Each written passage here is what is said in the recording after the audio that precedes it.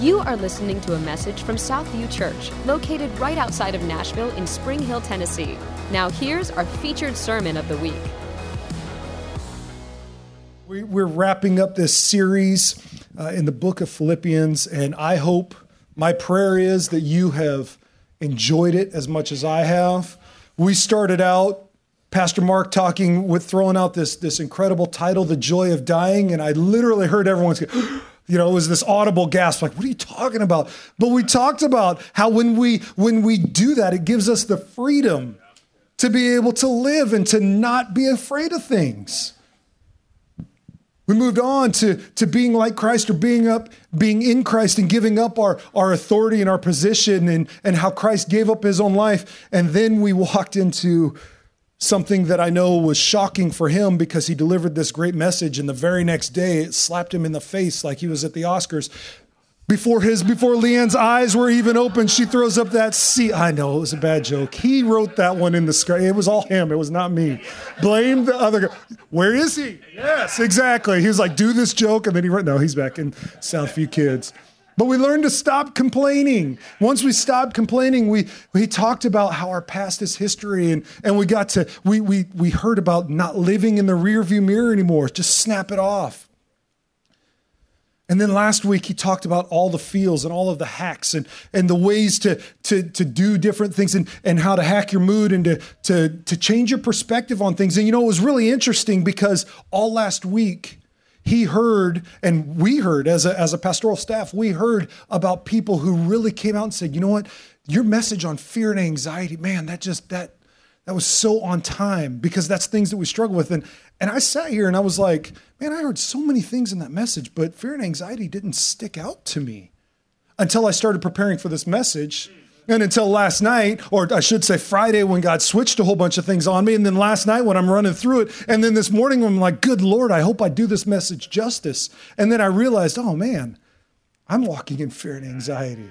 Why am I doing this? It doesn't matter. It's not about me. So we get to the end of the chapter, the last 13 verses of chapter 4. And it's Paul's sign off. And in this letter, you have to understand, though, before we get to reading the scripture, I want you to understand why this letter is so important, besides just being a book in the Bible. This is actually, it's kind of a thank you letter for mission support. And it's really an informal letter that Paul wrote. He kind of shifts from topic to topic and subject to subject. And in this letter, more so than a lot of the other books, he uses personal pronouns about 100 times.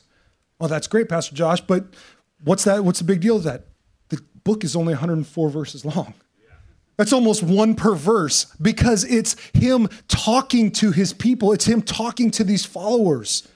It's a letter crafted in love and in fellowship. He doesn't go in here like he does in Corinthians and admonish them and tell them the things that they need to be doing correctly or the things they need to be doing differently. He praises them. He thanks them. He talks about their faithfulness. This 4 chapters is a beautiful picture of how fellowship among Christians should be. Why does that matter? Because in these last 13 verses are some of the most impactful exhortation pieces in the whole book.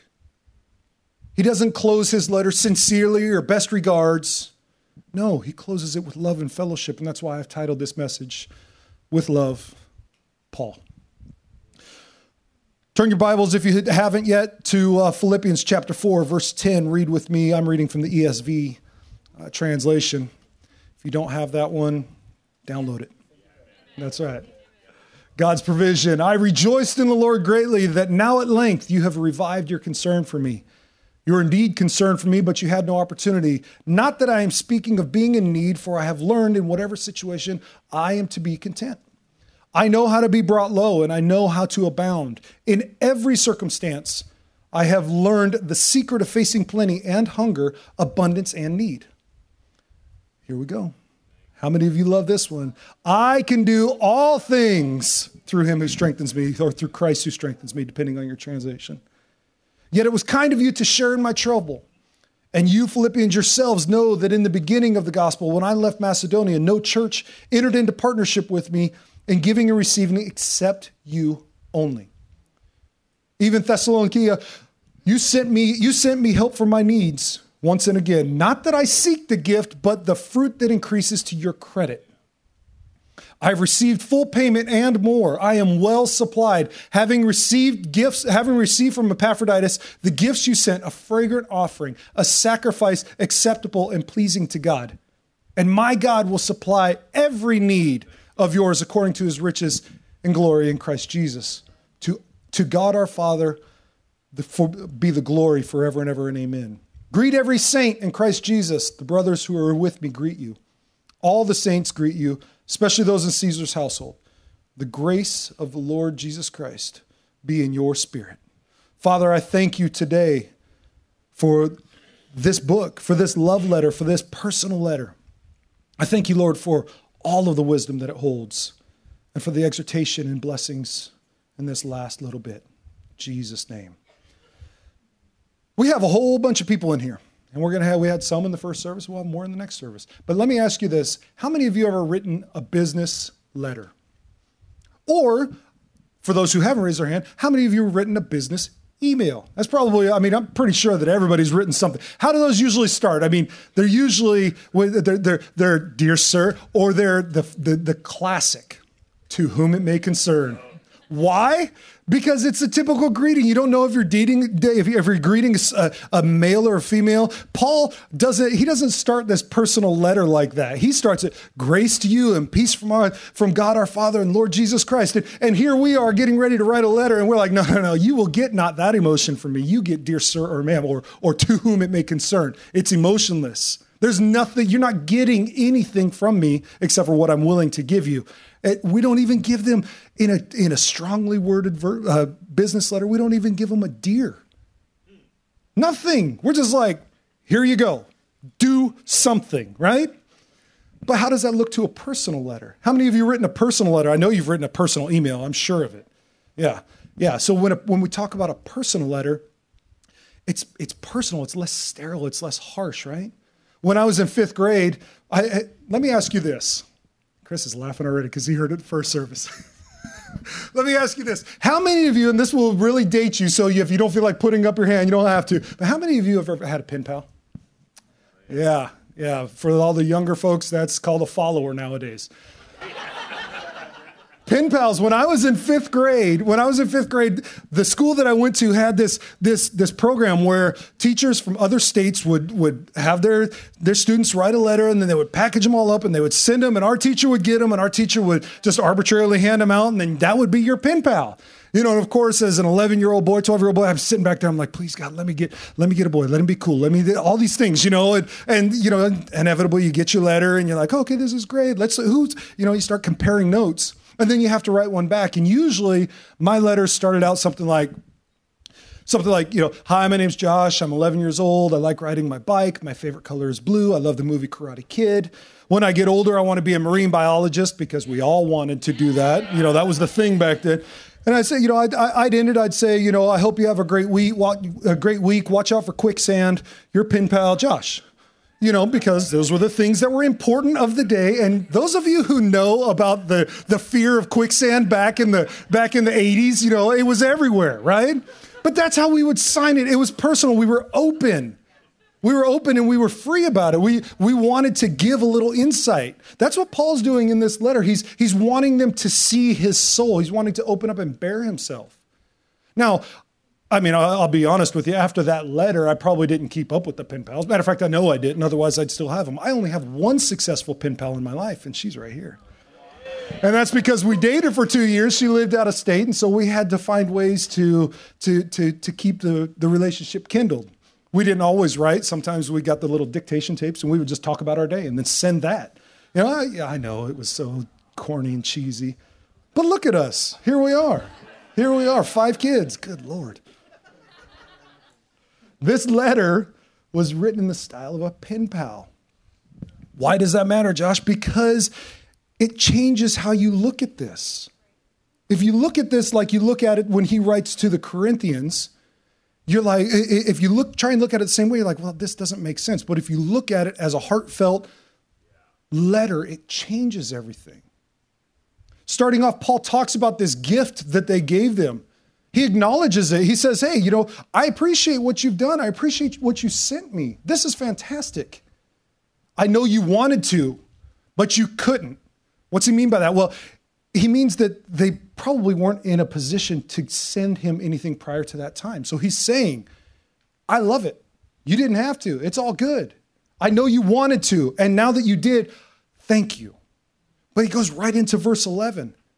And he puts them at ease for not sending something sooner. It's this weird kind of, if you read these verses, it's this weird kind of back and forth, kind of like, hey, thank you for doing this. You didn't have to do this, but since you did this, you don't have to worry about doing this earlier because it's this weird back and forth. It's almost like Paul kind of feels a little guilty for what he said, but he doesn't want to take it out. He can't hit Control Z and back that sentence up. He's already said it. And so he just sticks with it. But he puts them at ease. He's like, look, I know that you wanted to send something sooner, but you couldn't. But now that you did, thank you. Thank you for doing it. You didn't have to. How many times have we said that? Oh, you didn't have to do that. You're right.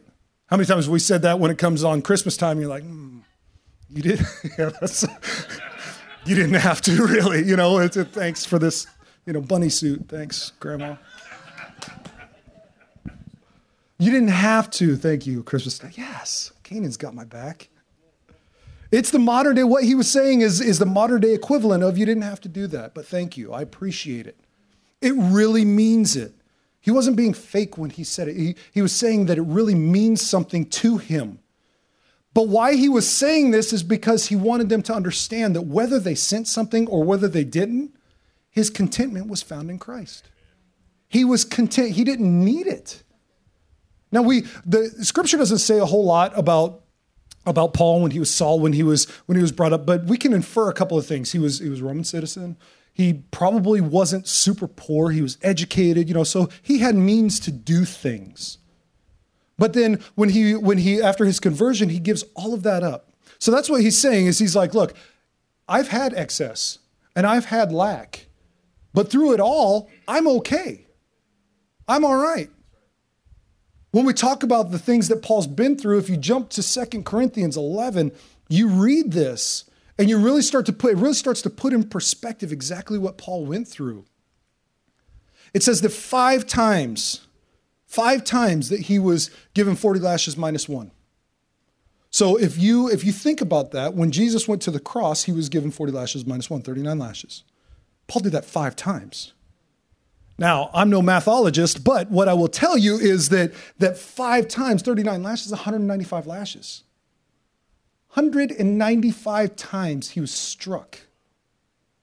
3 times he was beaten with rods. One time he was stoned. 3 times he was shipwrecked. And 1 night and a day he was adrift on the ocean. This is not somebody that you want to travel with. This is not somebody you want leading your mission trip. If he's like, hey, we're getting on a boat, I'll meet you there. I'll go beside you, but I will not ride with you. It was like bad luck Chuck. He's not the dude that you want to do it with, right? He's not somebody you want to go with. But what he did is he learned the secret of being content in those times. With every stripe across his back. 195 of them. Y'all, look, growing up, I was not spared the rod, but not 195 times. You have to understand that the people that were trained to do this could kill a man with one draw of the whip. And they did that. He took that 195 times. Whew. He learned the secret. It says in verse 12, he learned the secret of facing plenty and in hunger and abundance and need. What was that secret? We jump right over to verse 13. I can do all things through Christ or through him who strengthens me. And Paul he says that. And how many times we use that verse? Man, we'll put that verse on a shirt. We'll put it on a bumper sticker. This is our rock. Yeah, I can do everything through Christ. Paul wasn't saying that. He was saying that in Christ, because he found the secret, in Christ, he could be content Because in his high and in his low, he saw it as an opportunity to witness the power of God. 195 strikes across the back. And Paul doesn't just lay down and say, I'm done, forget it. No, he gets up, he says, I lived, I survived, and I'm going to preach the next day. Get beat with rods, man, that hurts really bad, but I'm going to get up and I'm going to preach the next day. Man, we go to the gym and we get sore. We're like, I don't want to walk up the stairs. Kids come down. And this dude's getting rocks chucked at him, trying to kill him. And he gets up and he's like, okay, that sucked, but let's go again. That's what he's saying. I can do all things because through Christ that strengthens him, that's an opportunity for him to grow. That's an opportunity for him to demonstrate the beauty and the power that is in Christ.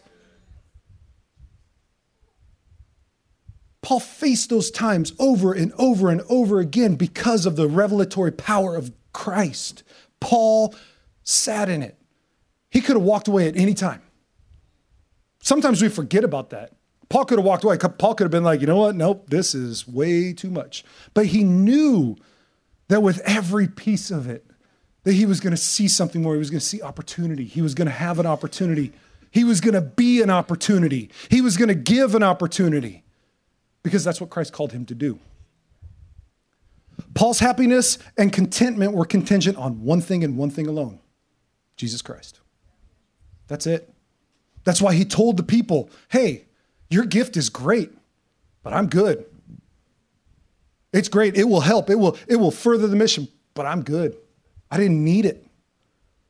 He didn't want them focusing on the gift. He didn't want them focusing on money. He didn't want them focusing on the thing that they saved up and built for and then turn around and give it to them. Because then what happens is they shift their focus from what God has called them to do to raising what they think is going to be the gift. And then that becomes their idol. That becomes what they chase after.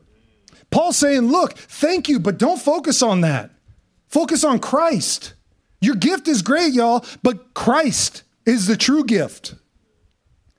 That goes against the system of the day. The thought process back in that day was true contentment is found when you gather, when you have self-reliance, when you're not dependent on somebody else.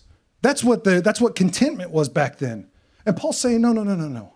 It doesn't matter if you gather. It doesn't matter if you have. It doesn't matter if you don't have. True contentment's found in Christ. Because through Christ, everything can be done. So when we read this and we read it through that lens, all of a sudden, that kind of goes against the conventional system of what we think. Right? Well, what do you mean, Pastor Josh? Well, how many times have we said, you know what? Man, I'm going to give. And when I can get to a position where I can give, I'm going to give and I'm going to give big. When all of my bills are paid, I'm going to bless the church. When was the last time all your bills were paid? You know, in our mind, the way that we've been conditioned is we think if I have, I can give. If I give, I can bless. If I can bless, God is happy. It becomes formulated. How do I know this? What happens when your light bill goes? Well, what happens when all of a sudden you face an unexpected medical debt? What's the first thing to go? Statistically speaking, giving. And even more so, giving to the church. This is not a tithing message, y'all. I'm not talking about that. We'll talk about that another day. This is about a giving message. But when you talk about giving, whatever it is, the first thing, if you fall on hard times, what are you going to do? You're going to try and pick up more hours. What are you doing? You're giving work your time. You're giving your time and taking away from the church. We've heard, in this area, people get it mixed up. You start to hoard things and save things so that way once I get there, I can give. That's not what we're supposed to do. It's not what we're called to do. We try and give from our excess rather than giving from our lack, because when we give from our lack, it hurts. We don't have it. As somebody who's about ready to have their lights cut off, and you give them a $100 bill, where's that money going? Not to the church. $100 going to your light bill. Where's your priorities? It's not on Christ because you're not content in Christ. We'll trust God for the things that we want to trust God for, but we won't trust God for everything that we need to trust him for. We start to elevate money and well-being and all of these things. When God's calling us to do something, we elevate it all over here and then put God in second place. We start to look at money and finances and means as a way to give a blessing, but that's not what it says. Matthew 6:24 says this: no one can serve two masters, for either he will hate the one and love the other, or he will be devoted to one and despise the other. You cannot serve God and money. So why do we continue to try to? Why do we continue to try and do these things? When we focus on what we're giving, when we focus on our finances, when we focus on all these things, when we focus on what we're giving, we marginalize the gift. Let me say that again. When we focus on giving, on what we're giving, we marginalize the gift. It takes all the power away from it because you're more concerned about, if I pour this out, then I got to fill it up again. If I give my time, I have to find more time. If I sacrifice here, I have to find more time there.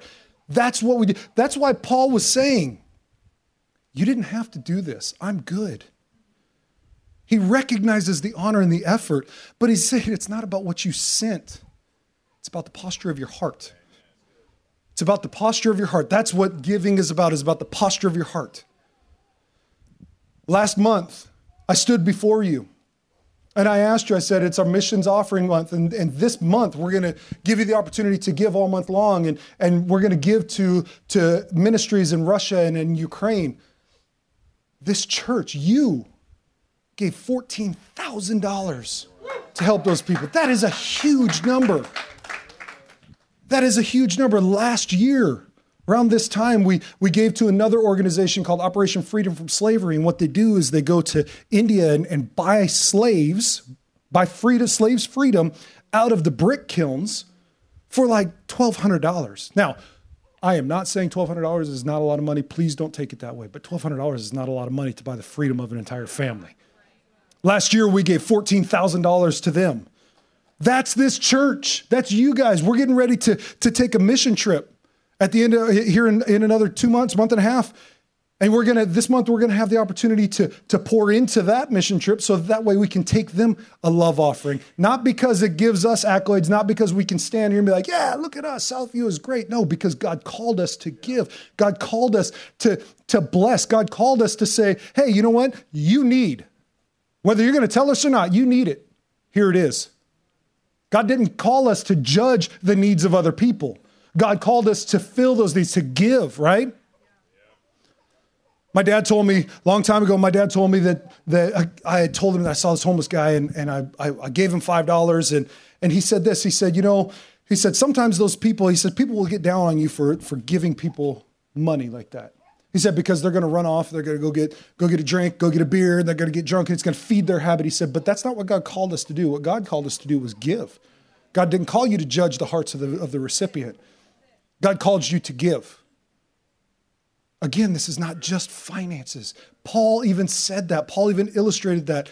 Your gift is great, but I'm concerned. I'm more interested in the fruit to your credit than the financial gift. Paul cared more about what their effort did in the heavenlies than what it did for him in the natural.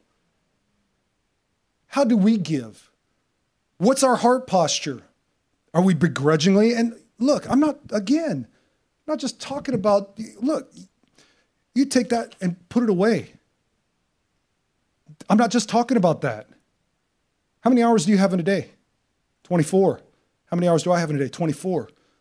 Where's your tithe? Where's your giving on your 24 hours? What are you giving to? What's your talent? You a musician? You a teacher? Are you someone who can pass a bucket, who can help somebody find a seat? What's your talent? Where's your giving off of that? It's not just about finances. It's not just about your dollar bills. Time, talent, and treasure. Do we focus on the gift, on building it up, or do we focus on, man, this is going to bless Aiden. This is how I'm going to bless him. I don't care what he does with it. God called me to bless him. He didn't call me to judge him or say, oh, well, you know what? I could give this kid $1,000, but he's just going to go out and blow it. No, God said, give him $1,000. So that's my calling. That's what I'm supposed to do. What happens when we start to analyze where we're giving? Well, we start to find out where your heart is. You start to find out where your loyalties are. We can only have one treasure. There's only one thing that you can focus on. What is yours? As I was preparing for this, I found this really great analogy. Imagine that you're sitting in school and you're taking a test, and it's only 2 questions. But the first question, it's multiple choice. First question is this: which one of the items below do you worship? Yourself, material goods, including money, Jesus Christ, or your family? That should be an easy one, right? We all worship Jesus. Well, the second question, which one of these items below do you think about the most? Yourself, your material goods and money, Jesus, or your family? That's a hard question because we all want to say Jesus. We all want to say, yeah, I worship Jesus. We all want to say, yeah, I think about Jesus the most. Tell me how much we think about Jesus when I set a Bible here and a stack of unpaid bills here. Who are you thinking about? You're thinking about the debt collectors. I do. Look, I'm not saying that this is for you and this is not for me. No, I'm preaching to myself. Where are my loyalties? What do I think about the most? What do I think about the most? When we talk about worshiping, and we talk about worship, we want to worship Christ. I worship Christ. That's where it is. That's the answer to my question. C, final answer. Great. Do your actions echo your choice? Are you choosing Christ in your actions or choosing your flesh? Oh, there's a real easy way to do that. A real easy way to figure that out. Again, stack of bills in a Bible. Are you choosing Christ for purity or are you choosing your flesh? Oh, I choose Christ every time. Open up your internet history. Ooh, Pastor Josh, don't go there. No, I'm gonna. Because that's what we're talking about. We can't be hypocritical Christians. We can't live in hypocrisy. We can't preach one thing and then turn around and do another. That's not how it works. That's not what we end up worshiping. Are you showing up and you're serving here at church, or are you just showing up to church and serving work? You do realize that if you died tomorrow, that they would have your job posted within 24 hours, right? You do realize that. That's why it's so important to get around a community that loves and that gives and relies on each other. Are you emptying yourself out when you're talking about what do you worship? Are you emptying yourself out for Christ, or are you emptying yourself out for your family and giving Christ the scraps? That's a tough one. That was a hard pill for me to swallow, still is. Because for a long time it was God, my wife and kids. Sometimes it was God, my kids, my wife. But it was until I learned and listened and realized, no, it's supposed to be God, my wife, my kids. Proper alignment does everything. I can't give Christ the scraps. If God gave me the peanut butter and jelly to make the sandwich, why do I cut the crust off and give it to him? God wants the whole sandwich. He wants it all. He gave it to you anyways. Are we building our life around Christ or fitting Christ into our schedule? Are we convenient Christians? Because if you're saying that you worship God and you worship Christ, you can't worship Christ and be a convenient Christian. You can't be a CME, Christmas, Mother's Day, Easter. You can't be a CME Christian. That doesn't work. It doesn't fit. What about your thoughts? Are you taking each of your thoughts captive? What do we think about the most, the Bible or a stack of bills? Are you taking each of your thoughts captive? So often we say, you know what, I'm willing to get up and crucify my flesh every day, and I'm willing to walk with God. But are you crucifying and purifying your thoughts? Are you taking them captive and saying that is not of God? Oh, or are we justifying it? Well, I kind of thought about that, but I didn't do anything. So, it's okay. I didn't actually take the action. I thought about the action, but just for a minute, but I'm reconciling it. Mark 7:20-23 says, and he said, what comes out of a person is what defiles him. For from within, out of the heart of man, comes evil thoughts, sexual immorality, theft, murder, adultery, coveting, wickedness, deceit, sensuality, envy, slander, pride, foolishness. All the evil things come from within and they defile a person. So if we're not taking our thoughts captive, all we're doing is fooling ourselves and saying, yeah, I'm a great Christian. No, you're not. You're not doing what God has called you to do. And y'all, I'm preaching to myself because I have to take every thought captive because just like you, I'm a human. I'm a man, and all I'm doing is trying to be the best Christian that I can. But as long as I hear it, as long as I know it, as long as every thought is wrapped up in a God bow, man, I have nothing to worry about. What we do, what we think about, where we go, that's indicative of our heart posture. It's indicative of what we do. The people of Philippi, they gave out of their lack. They didn't have it to give, but they still gave. God blessed them with excess. There's a website called worldhistory.org, and in it they said this about Philippi. It prospered in the Roman imperial era, and after a visit from St. Paul became an important center of early Christianity. Philippi continued to flourish as a major Byzantine city. Now, city's doing okay. Paul visits. They bless Paul. Flourishing in the Byzantine Empire. You're going to tell me between here and when Paul came that that's not a God blessing because of their efforts to Paul? Come on. History says it. History shows it. They thrived. Paul came. They blessed Paul. They thrived. Black and white, clear as crystal. It's there. That's how it is. The Bible isn't wrong. Why do we try and marginalize that? Why do we try and take that away? Why do we try and slow it down? Because we can't wrap our head around it. Paul may never have seen that blessing. He may never have seen it at all. But history says that it happened. Sometimes when we give gifts, whatever it is, when we give that, sometimes we don't see the fruits of it. Sometimes it'll be decades later. Sometimes you will hear about it. Sometimes people will be like, man, thank you so much.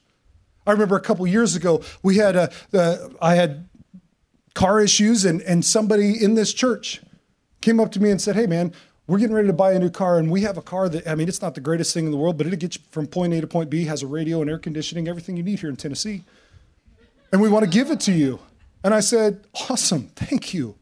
And I'm still driving it, 367,000 miles. That joker still spins like a top. It's an older top, but it still spins like a top. But the point is, it was a blessing to me. They didn't do it for accolades to be like, yeah, hey, check it out. We give Josh cars. No. They did it because there was a need. And I believe that God blessed that need. Sometimes when we give, like I said, it's not for generations that you hear about it. In 1847,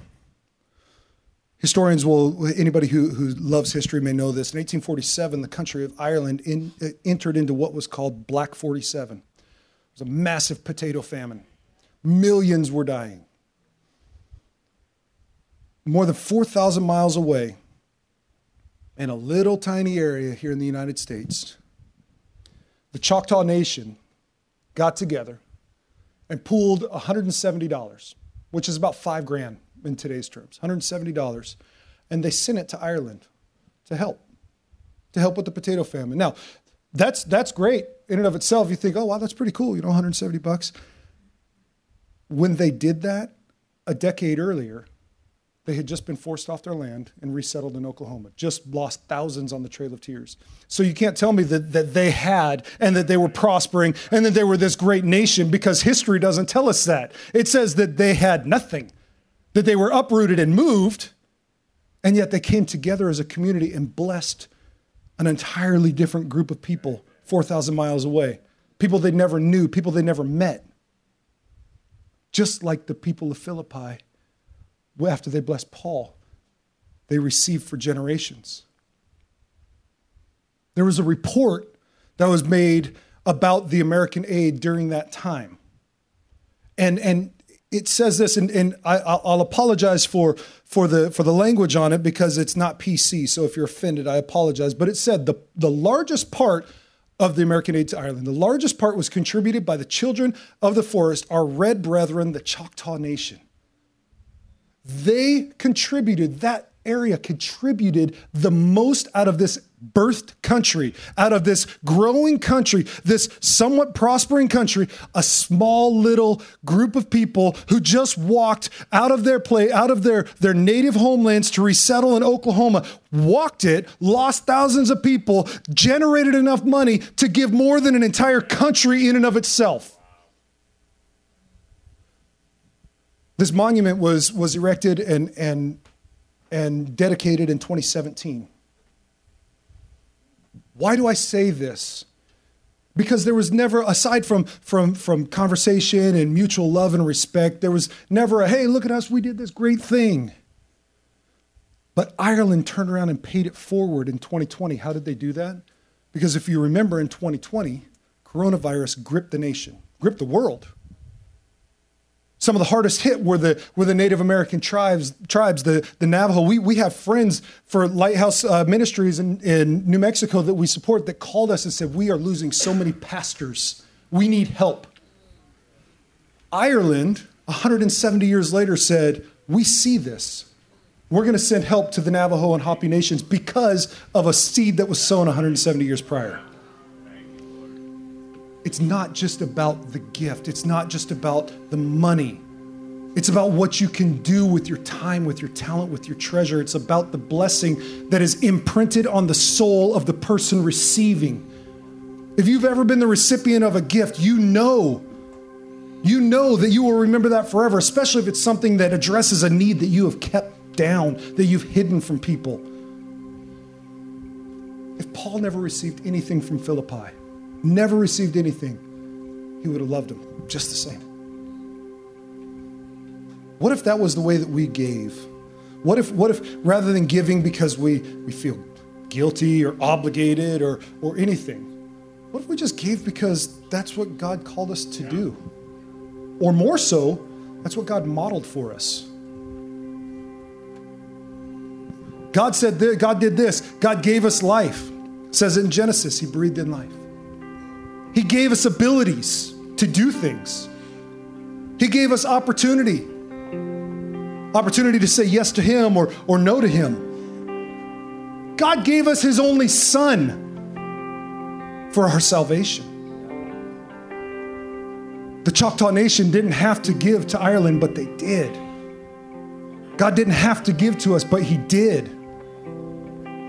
Are we going to continue as we look at our time, talent, treasure? Are we going to continue to marginalize our gifts, the gifts that God gave us? Are we going to continue to marginalize those? Or are we going to be the conduits of what God called us to be?